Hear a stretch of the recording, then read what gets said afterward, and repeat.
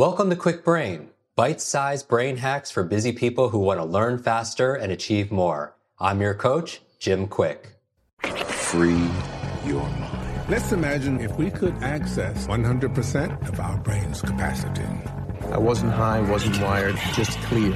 I knew what I needed to do and how to do it. I know Kung Fu. Show me. Welcome back, Quick Brain. So, how do you fast your way to genius? This is a question we get a lot on Twitter and our private Facebook group. People talk about everything from diet to intermittent fasting to the genius foods. What are really the keys? And so that's going to be the topic of this episode. And I am here with a real master of this subject. It's Max Lugavere, and he is the New York Times bestselling author of a book I mentioned on my social media called Genius Foods. Congratulations on that, Max. Thanks for being here. Thanks so much, Jim. It's an honor to be here. This is really fun. Now, I have to say, when I got here, I've never, ever had somebody went right before an interview saying, hey, do you want to take some supplements? What did you feed me? What did you give me here? First of all, I gave you a little bit of phospholipid DHA, which is the membrane equivalent of DHA that your brain uses to create healthy cell membranes, which is really important because I'm sure you've talked about neurotransmitters on the show in the past, but our cell membranes really create all the receptors that act like the ears for our brain cells, right? So when we talk about neurotransmitters like serotonin, dopamine, these are neurotransmitters involved in mood, in executive function, in learning and attention and memory and things like that. We really rely on the proper functioning of these neuronal cell membranes to allow the neurotransmitters, the messengers of each brain cell really, to do their job. So what I gave you was phospholipid DHA. So DHA, which is the most important and abundant structural building block in the brain, is held in place in brain cell membranes by what are called phospholipids. So I basically gave you a whole bunch of phospholipid DHA. Your brain's just going to suck it up, which is amazing. And then on top of that, I gave you one of my favorite carotenoid compounds called astaxanthin. Now, astaxanthin is a carotenoid. You probably heard of beta-carotene.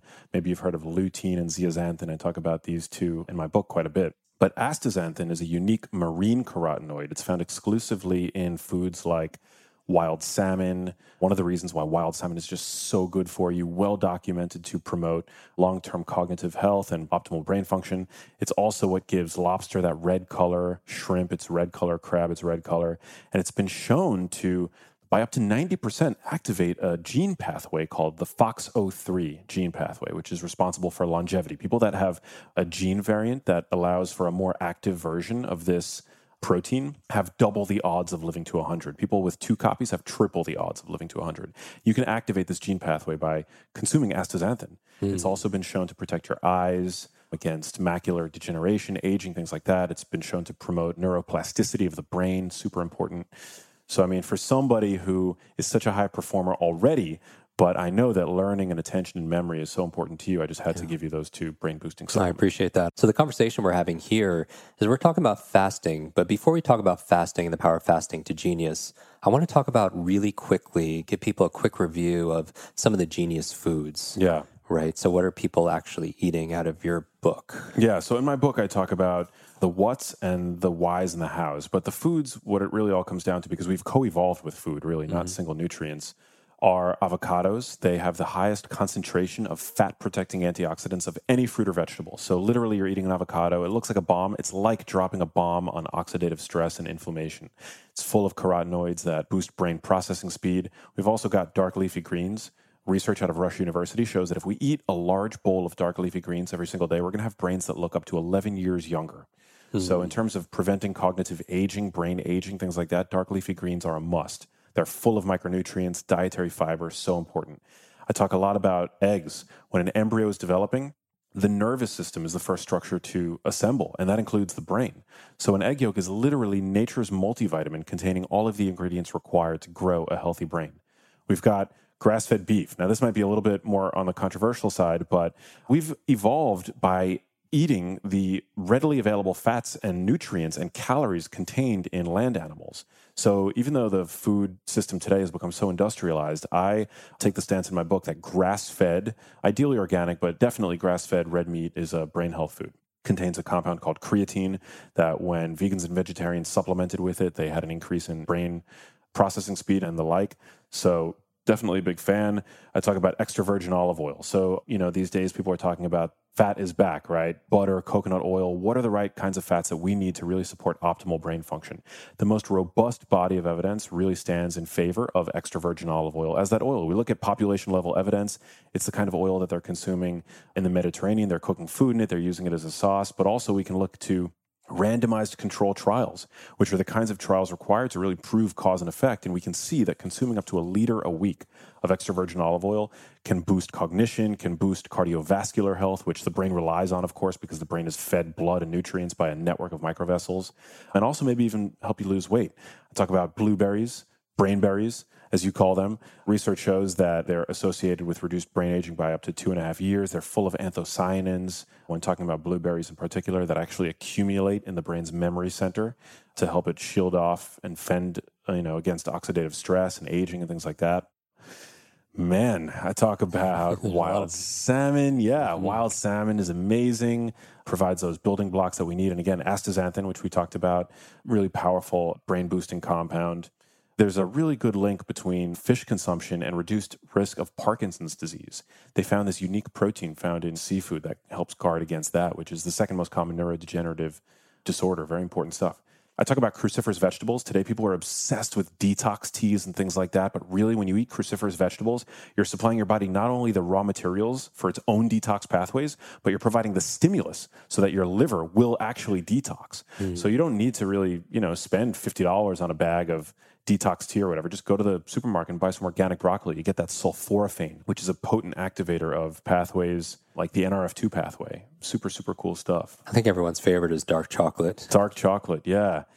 Dark chocolate, cocoflavanols. People that habitually consume chocolate have better memories. You really just want to make sure that you're reaching for 85% or higher. First of all, dark chocolate has half the sugar of milk chocolate. So milk chocolate is basically candy. Dark chocolate provides flavonols that have been shown to boost cognitive function, enhance blood flow to the brain.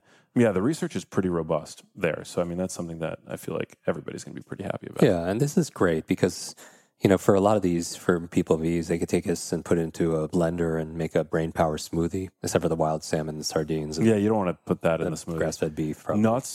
Nuts are really important. Almonds are great. They're a top source of vitamin E, multiple kinds of vitamin E. So there's not just one type of vitamin E. Like vitamin C, it's ascorbic acid. There's really one type of vitamin C. Vitamin E has many different types. And when you're eating whole food sources of vitamin E, like almonds, like avocados, like grass-fed beef, things like that, you're getting all of them. So it's better than any supplement. Yeah, very neuroprotective. Yeah, totally. I like that because when we're talking about foods, that's one of the things we talk about. We talked about supplements in other episodes, and we did a whole episode on how to memorize your grocery list so you can be brain friendly that way also as well. But the food you eat matters, especially to your gray matter. Totally. I love that saying. It's so important. I think there's so much synergy in our work. I think this is such a perfect, jam session because we can have our memories working well in accordance with what we know about learning and all of the research and insight that you share and that you do such a wonderful job promoting. But if we don't have that underlying architecture running up to speed, and we're not supplying our brains with the appropriate building blocks to continue to grow healthy new brain cells throughout life, then we're handicapping ourselves in serious ways. And that's why, we teach soft systems, like how to read faster, or how to read a book, or how to learn a language, or how to give a presentation without notes, and how to focus. But if somebody they're deficient in DHA, or something like that, it could definitely play. So it's like the soft systems, like the software, and taking care of the hardware is important also as well. Yeah. And that's why with these results, it's like really a whole brain or a whole self way to learning into life. Totally. So you have stress management. You talk about sleep in your book. So now that we know the foods to eat, the genius foods, we know what to eat. Let's talk about when to eat. And this gets us into different times of the day. You don't want to eat too late, before you go to sleep. And then there's a lot of talk about intermittent fasting, when it comes to cognitive performance. Yeah. What's the research show there? Yeah. So basically, to me, what intermittent fasting is all about, it's getting back to that balance between being in a fed and fasted state, which we certainly, we didn't evolve with supermarkets on every corner. We didn't evolve with the ability to summon our every meal with just a few swipes on the smartphone, right? So today we're chronically eating. From sun up to sundown, your average person eats from 8 in the morning until 8 at night. And what we've lost is a critical balance between a body being in an anabolic state and a catabolic state. Anabolic is building up, growth, Catabolic is really breaking down and making use of stored fuels that the body has basically stockpiled for future use. Unfortunately, today, we're never able to access those fuels just because we're chronically eating. And many of those fuels, and specifically fat, the brain loves to use. In fact, a leading Alzheimer's researcher, Sam Henderson, opined that one of the most deleterious aspects of the modern diet is that it basically prevents the brain from using ketones as fuel. And ketones are a byproduct of fat metabolism. So when it comes to intermittent fasting, what I like to do, how I like to practice this, because if you were to find a hunter-gatherer and talk to them about intermittent fasting, they would have no idea what you were talking about. To me, what makes the most sense from an evolutionary standpoint is to not eat for a few hours, an hour, maybe 2, maybe 3 after you wake up, and to not eat for 2 to 3 hours before you go to sleep.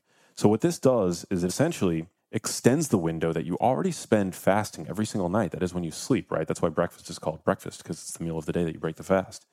And for me, it's just about extending that window. This has a twofold effect. For one, in the morning, what it does is it makes use of the fact that our body's cortisol levels are the highest they're going to be throughout the day. Cortisol is the body's chief catabolic hormone. So when cortisol is elevated, what it is, it's like the perfect fat burning window. When you're first getting up in the morning, cortisol spikes. That's actually what gets you out of bed. And it's helping liberate stored sugar from your liver. So you're helping to deplete liver glycogen, which provides you a buffer for when you do finally want to start eating and you consume a little bit extra carbohydrates, you actually have a place to put those carbs as opposed to in your fat tissue, right? It also helps to liberate stored fats. And this is because, cortisol, it's our body's waking hormone, but it's also the body's chief stress hormone.